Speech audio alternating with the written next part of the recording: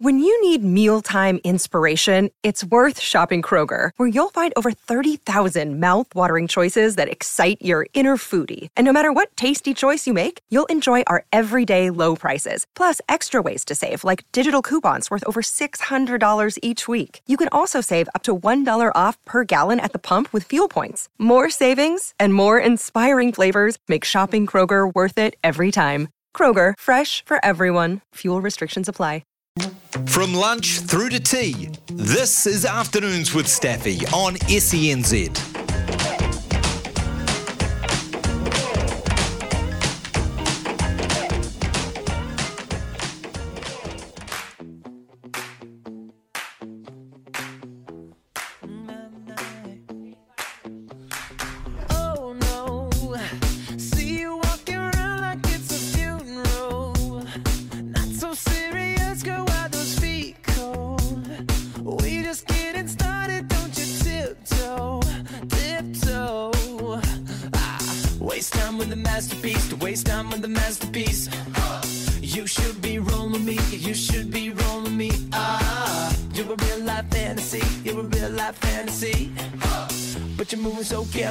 Let's start living dangerously. Talk to me, baby. Welcome back in. Just gone 1 o'clock. Someone just texted in saying Sail GP is on 3 now. The replay of the Dubai is up there for your viewing, and 3 now is free. Thank you, Steve. So do go and watch that final with New Zealand beating Australia and Canada in the final. Bit of a spoiler alert, but I did mention it in my chat with Blair Chook. But we are changing tack in yachting. We are changing tack to track and field athletics. And sitting in the studio with me now is the fastest New Zealander ever over 200 metres, Rosie Elliott. Thanks for jumping in and having a chat with us today. That's not a worry. Thank you for having me. That's quite cool, eh? Fastest over 200 ever. Yeah, pretty snazzy and quite unexpected when it happened. I wasn't actually focusing on the 200 metres. So absolutely thrilling stuff. Because you were primarily a 100, 200, and then you decided you'd go into, I think, the most difficult distance ever been invented in the 400. So is the 200 part of your speed process for fours? Yeah, absolutely. I am a more speed inclined 400 metre runner, and so keeping those shorter distances, the 100 and the 200, was hugely advantageous to running fast 400s. What brought about the change to go away from the shorts to the longer punishing one? Well, it was kind of just a bit of a joke, really. I had been running a few fast times in training and thought it would be kind of funny to just go and run a rogue 400 in the middle of our domestic season prior to our nationals. And, 400, also good training for the 200. It's good speed endurance, I suppose. And ran one. It was pretty fantastic. I actually really enjoyed it, and here we are a couple of years later. You started athletics as a teenager, as a lot of people do, and as a junior you went to nationals in the 200 and the high jump. The seniors you've been in the 1, 2 and 4. Can you take us back to, I don't know, is it primary school? When did you find out, or how did you discover that you were reasonably quick? It would have been in primary school. I was faster than any of the boys at my school. It seems to be that's a banger. That is a banger. It seems to be a bit of a classic tale, an origin story.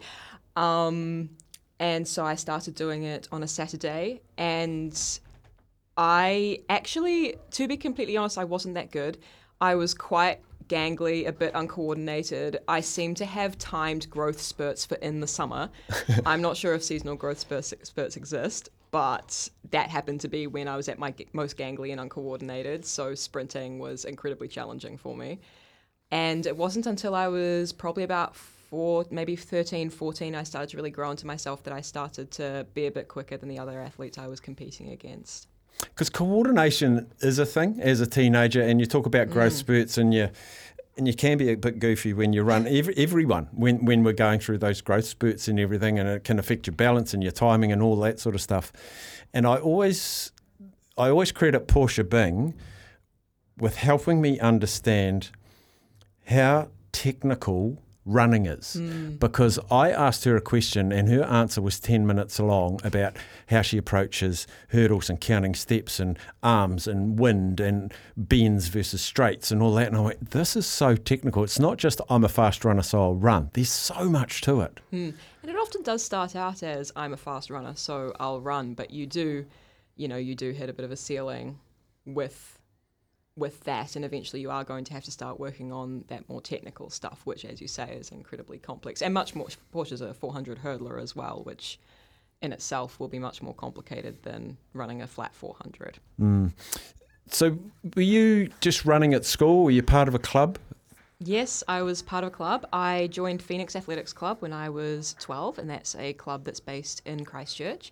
And I've recently gone back to that club, so I'll be representing them this season. I represented them in my European season that I've just done. Awesome. Yeah, and I represented my school as well. We have obviously school competitions.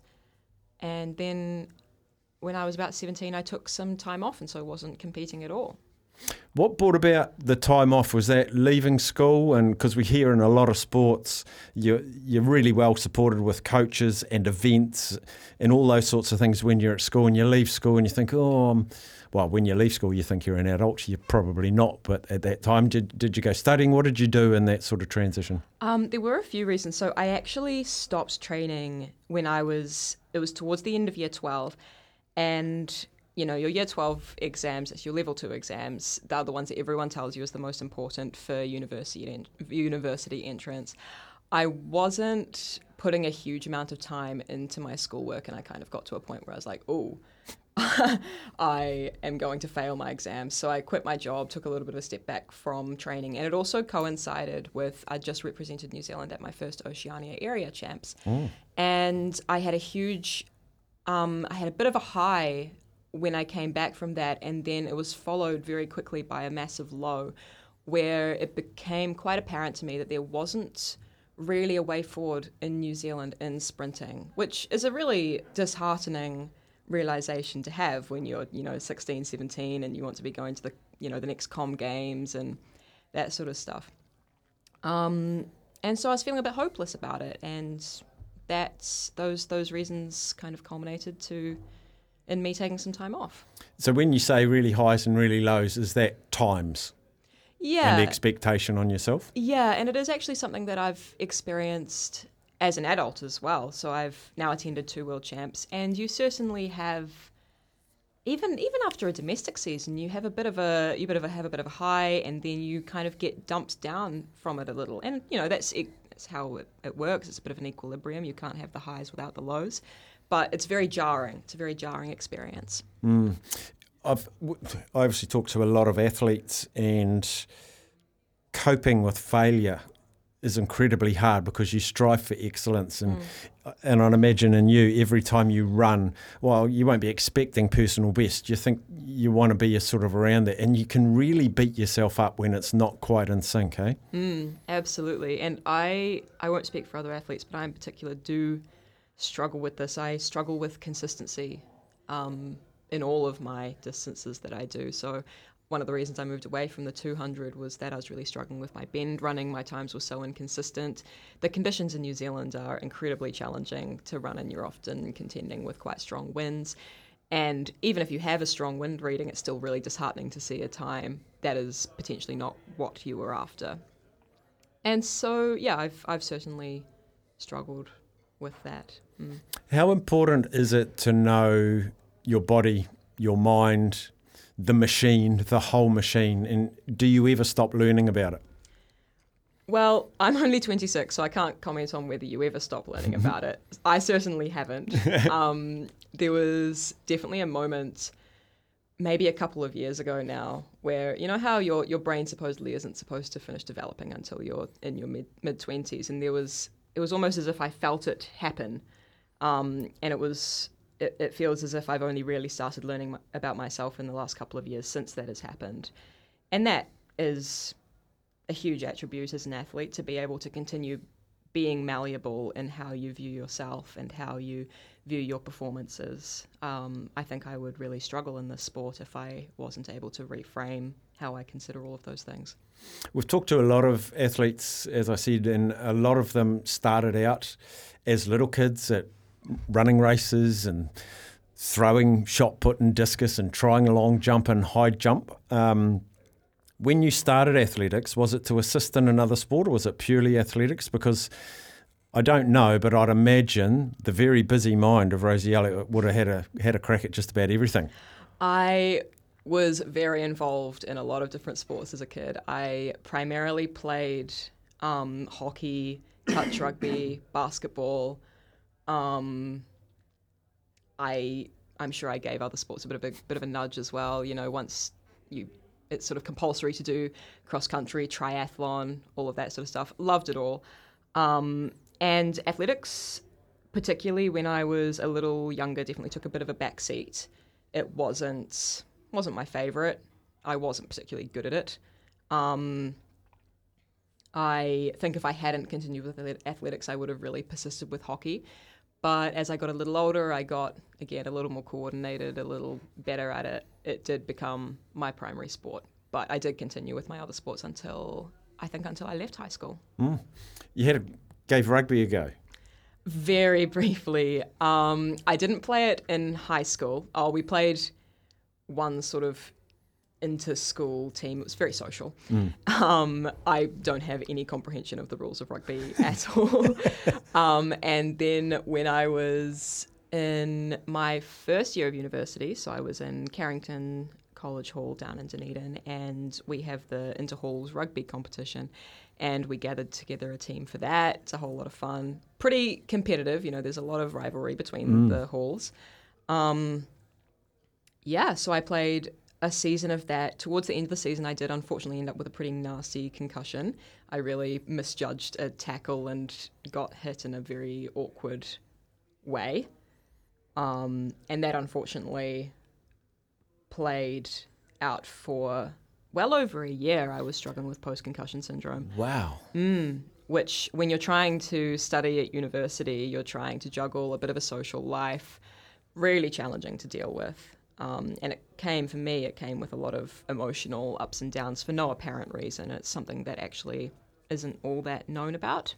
It's a brain injury. Exactly, yeah. And people don't... I think the awareness is certainly picking up now, but people don't realise how long you can be affected by that sort of thing. And that really surprised me. And it's probably easy to talk about now than when you were in it, because you probably didn't quite understand, because you were living in the now going, why is my world so stuffed? Yeah, exactly. And I think I had to withdraw from all of my papers that semester.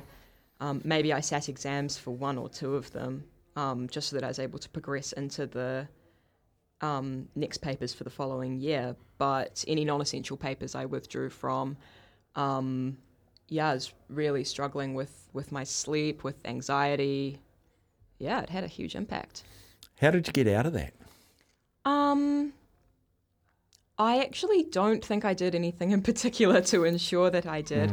I was put through, I did receive the support that was necessary for it, which was great.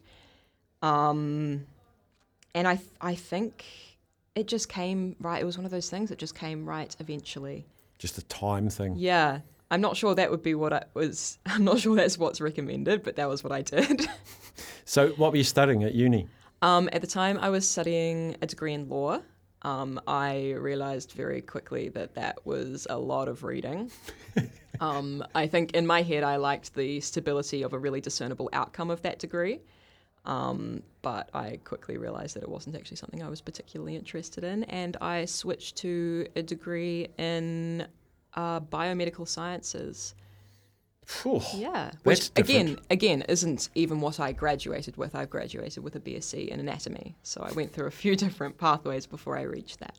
And you were working with Canterbury Health Labs in the research department. Mm-hmm. What did a day at work look like doing that? Oh, it was incredibly varied. So I was working there part-time to accommodate my training. I'd go into work. We'd follow up on any emails that had come through overnight because we have a lot of external people doing studies via our labs, and so we'd potentially be preparing those samples for processing whilst coordinating people within our facility to accommodate what these external parties were wanting, essentially. So there was a big communication role in the job, but also quite a practical role as well. And I liked the variation of that. So is it like a central hub if I go and get a blood test? Yes. Is it that sort of stuff? Yeah, that's exactly right. Oh, wow. So now you've relocated to Auckland.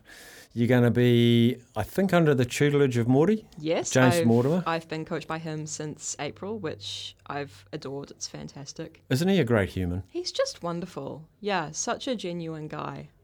And also you'll get to do, like I'm sure you compete and you have done some training with Georgia Hulls and with Zoe Hobbs and that sort of thing. We've got some pretty special fast women in the New Zealand ranks at the moment. It's a good time to be you. Absolutely. It's a great time to be any of us, really, because we are able to push each other, and obviously the exception of Zoe, who is actually, quite a bit ahead of the rest of us. We're not exactly pushing her an awful lot when we're doing block starts, for example, but the rest of us all have people to contend with, and being able to train together in the same centre is a huge privilege. How important in an individual sport is it to have that team connection? It's, for me personally, incredibly important. I know there are people who are able to do their training alone. I'm not personally one of them. Through lockdown, for example, I was having one of my friends was video calling me while she was doing my training to ensure that I would do my training at the same time. I'm not a solo athlete at all. And even just having, as I alluded to before, having people there to push you, hugely important. You're not going to get faster if you're not running with people who are faster than you, in my opinion. I'm sure there are people who would prove me wrong. And just the team aspect of it, as you say, it is an individual sport, but training alongside other people is incredibly invaluable. It's incredibly lonely if you don't. We're talking to Rosie Elliott. She's the fastest woman over 200 metres, but the focus has changed to the 400. We're going to delve a little bit more into that after this break. Getting you through the day like a hot cuppa after lunch. You're listening to Afternoons with Staffy on SENZ.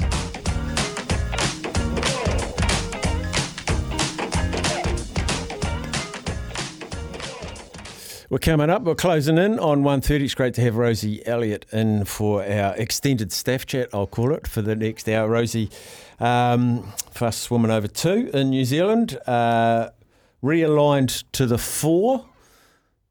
How do you decide what you're going to do? 2 or 4? How do you decide? 1s, 60s? What are you going to do? I can assure you it won't be 60s. Based on my block start. Hey, it's all just about what mood you're in at the start of the season, right? No, there isn't really. This season, as I said to you in the break, we're looking at Olympic qualifiers and what the auto qualifiers are for that, and I'm looking at moving back down to a 200-metre focus this season, so potentially won't be running too many 4s, if any at all. So that's the cool thing is I like about track is the distances that neighbour each other. So the 100, 200, 400 is that little... They all help each other. So the 100, the start, incredibly important. Not as important the 400. I'm not saying it's not important, but so that's good for your starts.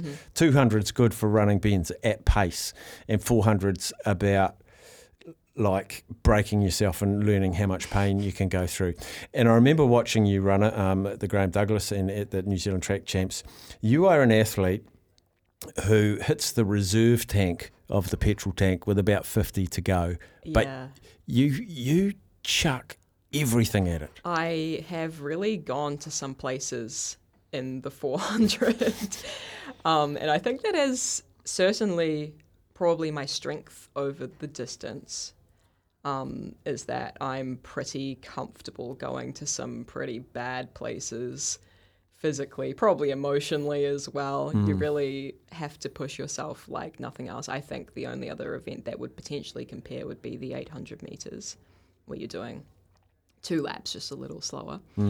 Both of them very challenging. Yeah, because I watch, if you park yourself just behind the finish line in the 400 metres and you watch the athletes as they finish, I don't think I've ever seen, maybe rowing is another one, that at the end of a race, every single part of your body wants to shut down. Is that what it feels like? Oh, absolutely. I can't even move once I finish. And, you might want to, but I remember after I finished the 400 at Nationals, and the race approach we tried for that one was to absolutely gas the first 300 and then just hold on for dear life, which when you've got Portia Bing running behind you, terrifying.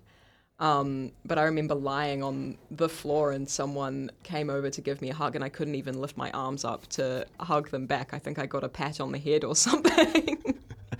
You mentioned Portia's in behind you. What effect do the athletes around you have? Like, there's such a psych out game. One of my favourite stories, John Walker, 1976 Olympics. And they're all in the athletes' gathering room before they walk out onto the track. And everybody's there in their tracksuits. John Walker took his tracksuit off and just paraded with the black singlet and the silver fern. And he reckons he just psyched them out just by walking around them in his black singlet. Like, the mind game started that early for him. Now, he was a legend in the sport, of course. But how hard is it to shut out your competitors, the reputation they've got, or the noise they make? Tell us about the relationship between you and competitors. It's not something that I've ever really paid attention to, if I'm entirely honest. Domestically, everyone knows each other, and in call tent, I feel quite comfortable being there. Depending on the distance that I'm running, I don't really get too nervous. I do for 400s because but that's more because you know the pain that's coming, not so much because you're competing against these other people who may or may not beat you. So I think we have quite a niche situation domestically, just because we're such a small country. And even in Australia, they're all so friendly and nice. It's really, it's being intimidated by them isn't something I've ever really felt. What about assessing the calibre of athlete that you're out on the track and you're flicking your legs like you do as you're warming up your hammies or whatever you're doing, and you might be at the South Canterbury AMP show, or you might be at the Australasian Champs. The people that are around you, does that affect you? Like spectators and such? No, other athletes, like knowing the calibre of field you're in. Yeah, well, we do. I'm not sure about other athletes, but I do quite a bit of research before I go into a competition. So, and I did this for several of my races in Europe as well, where you look at your start lists, you look at your fields, you look who's in your race, you look at all of their times from the whole season. You figure out where you sit. You kind of actually really know how you're going to go before you run, or approximately where you're going to sit. Who is going to pull you through to a good time, who's going to help you if you go with them, that sort of stuff, or at least that's how I approach it. And so I guess I sort of view other athletes as people to learn from and to use to push me to be better. So you could actually pick a shoulder to run on and saying, look, she's 0.7 faster than me, so if I can hang with her, she might pull me through to a good time. Yes, and I probably should learn how to just be able to push myself by myself. Yeah. Because, if you get stuck out in lane 8, then you're just waiting for people to come up on your inside. But I'm certainly an athlete that enjoys running with other people and finds it really challenging if I'm not. How different is lane 1 to lane 8, turning corners, and as relation to speed? Because I'd imagine lane 1, because it's tighter, it'd be hard to maintain full speed than 8, which is a slow curve. Yes. Lane 1 sucks. It sucks. You're going around, such a tight bend. It feels like you're running further just because you're running so much more bend.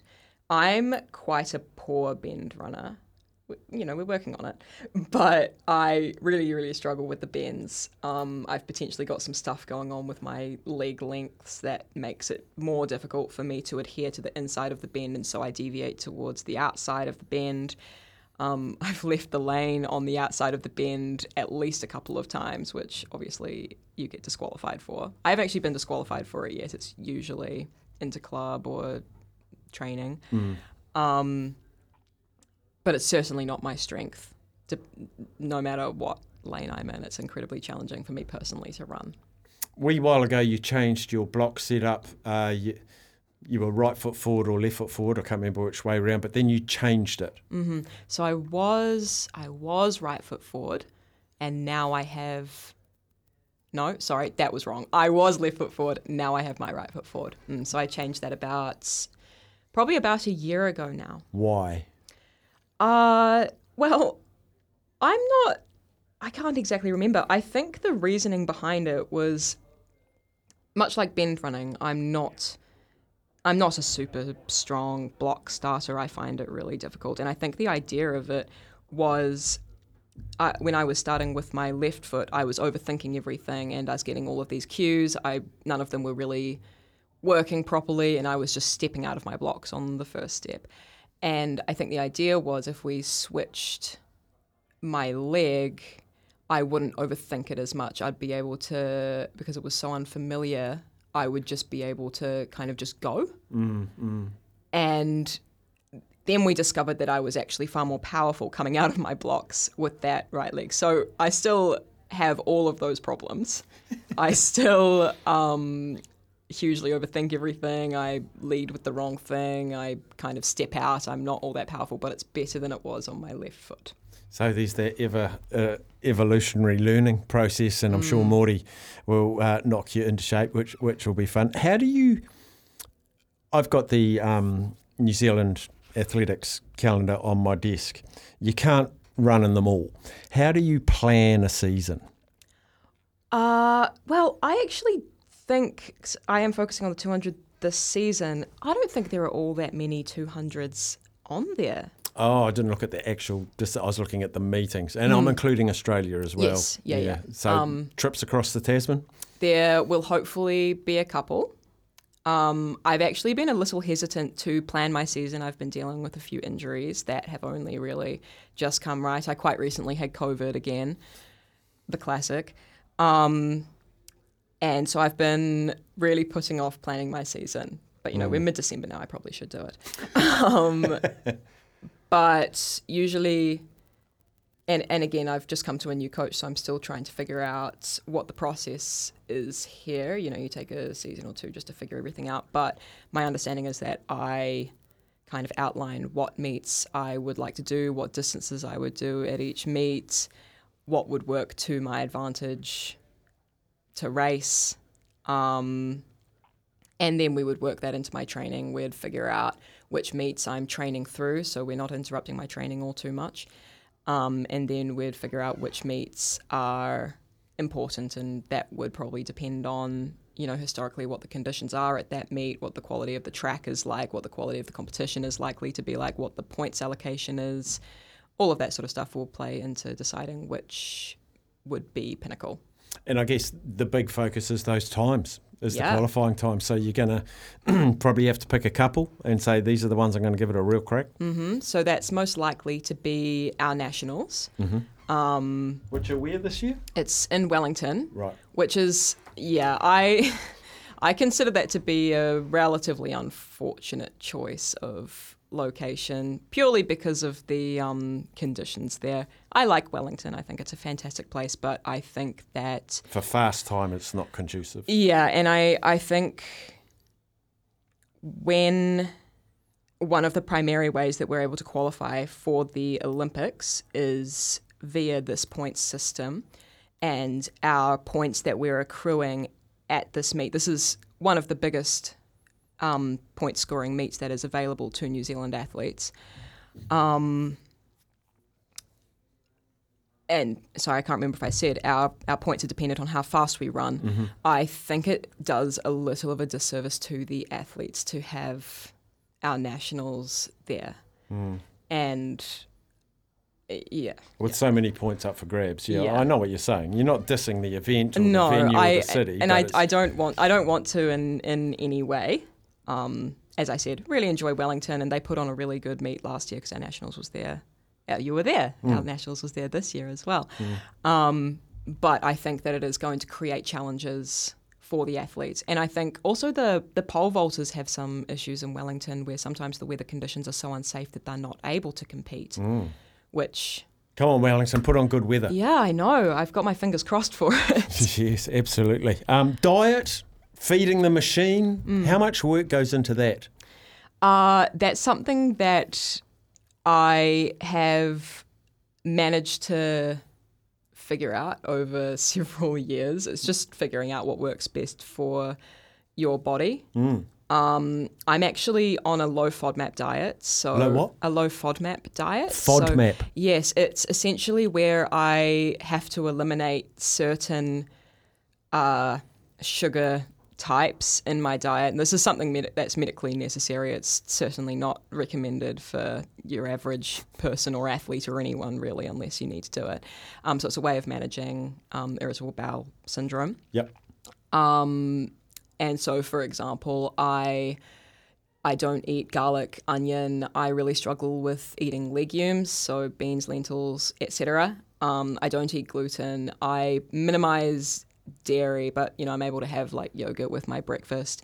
Some fruits can be really irritating, so apples, pears. If I'm going to eat them, I'll have maybe half of one for breakfast.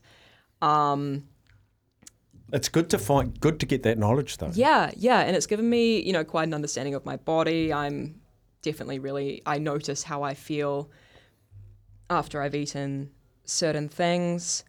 It's certainly taken me a really long time to figure out, and it's hard to explain, but it's been something that I've had to build over several years of creating habits, and it took a lot of thought at the very beginning where you're going, am I getting enough protein? Am I getting this? Am I getting that? Do I need to supplement this? Am I having enough water?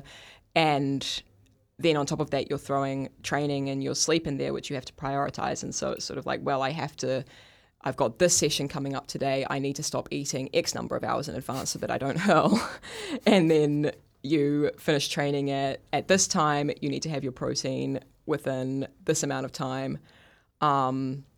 In the evenings, you might not be getting back from training until, say, 6 p.m., but you want to be eating by 7 so that you aren't digesting when you're falling asleep, because that's going to impair your sleep. And so these are all things that you become more and more aware of with your body and how it functions. And it has become habit for me now. But it took a really long time to get there. I'm pleased you're there. So am I. It takes up so much mental space. And you don't really realise how much of an impact it has until suddenly you get thrown out of routine. You might have a training session changed, or you might finish a little late, you're tired, you come home and you haven't pre-prepared your meal, and so all of a sudden it's later and you're eating and then you're feeling guilty, or you want to go out for dinner and you're going, oh well, it needs to be before this time. Yeah, I'll go for dinner with you at 5:30. Yeah, I potentially get a little pedantic about it, and I'm trying to ease off a little, but it's certainly one of those things you don't realise how much it rules your life until it gets disrupted. We are talking to Rosie Elliott, who's on the path to qualify for the Worlds and the Olympics, but she is one of the team captains for an event this Friday night called Launch Athletics. I'm going to quiz her about that after this break. Helping you tune out your annoying workmate. You're listening to Afternoons with Staffy on SENZ.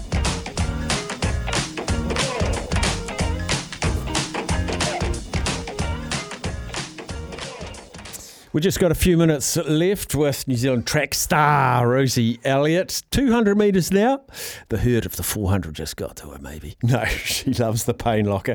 Rosie, Launch Athletics is this Friday night. You're one of the team captains. My understanding is there's 4 teams.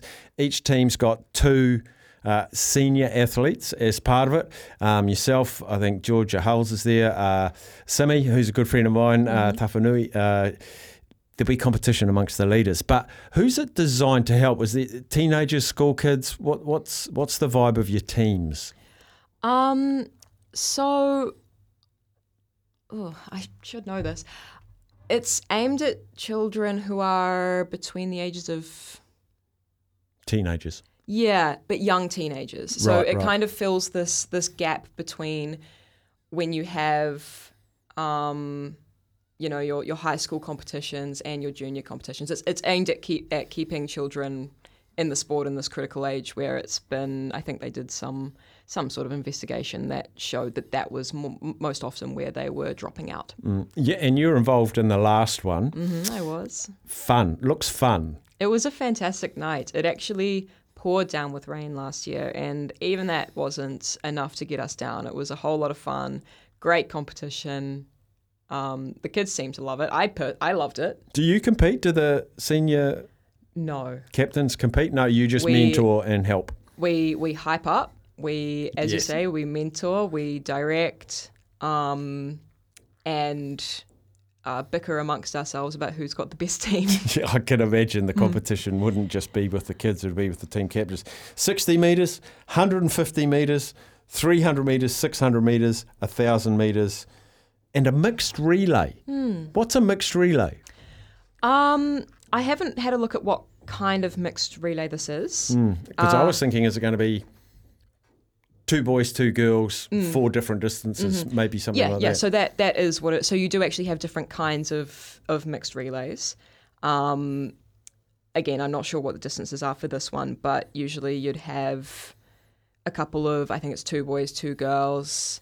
The last one I did, which was, way back in 2014, I believe it was 2 200s, 1 400 and 1 800. Oh, wow. But you can really make it anything, I think. Yeah, mix and match. Yeah. And there's music there, there's food vendors, there's entertainment. Very different to a serious track meet. But I think the kids would love that.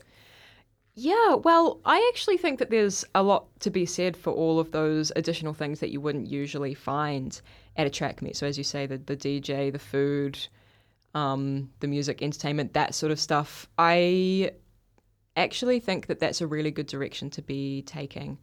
It was something that I saw at a couple of meets when I was over in Europe, and the amount of attention that it drew from the public was really good to see. And similarly in Melbourne a couple of weeks ago, they had a competition. It was a distance competition, and similar vibes. It was run by On, and they had, music. I wasn't there, but this is just from what I saw. They had... I thought you might quickly become a 3,000 metre runner just so you could go. Good, yeah, 10K so that I can go.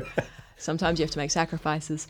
They had a big stage in the middle of the track. I think Peking Duck was performing there afterwards. And it's just a really nice turn to be making athletics more of a spectator sport, which is probably the direction it really needs to be taking if it's going to be sustainable. We're seeing it in other sports, aren't we? But there's the 2020 cricket, there's the Big Bash, there's the party holes in golf now. Live Golf has parties.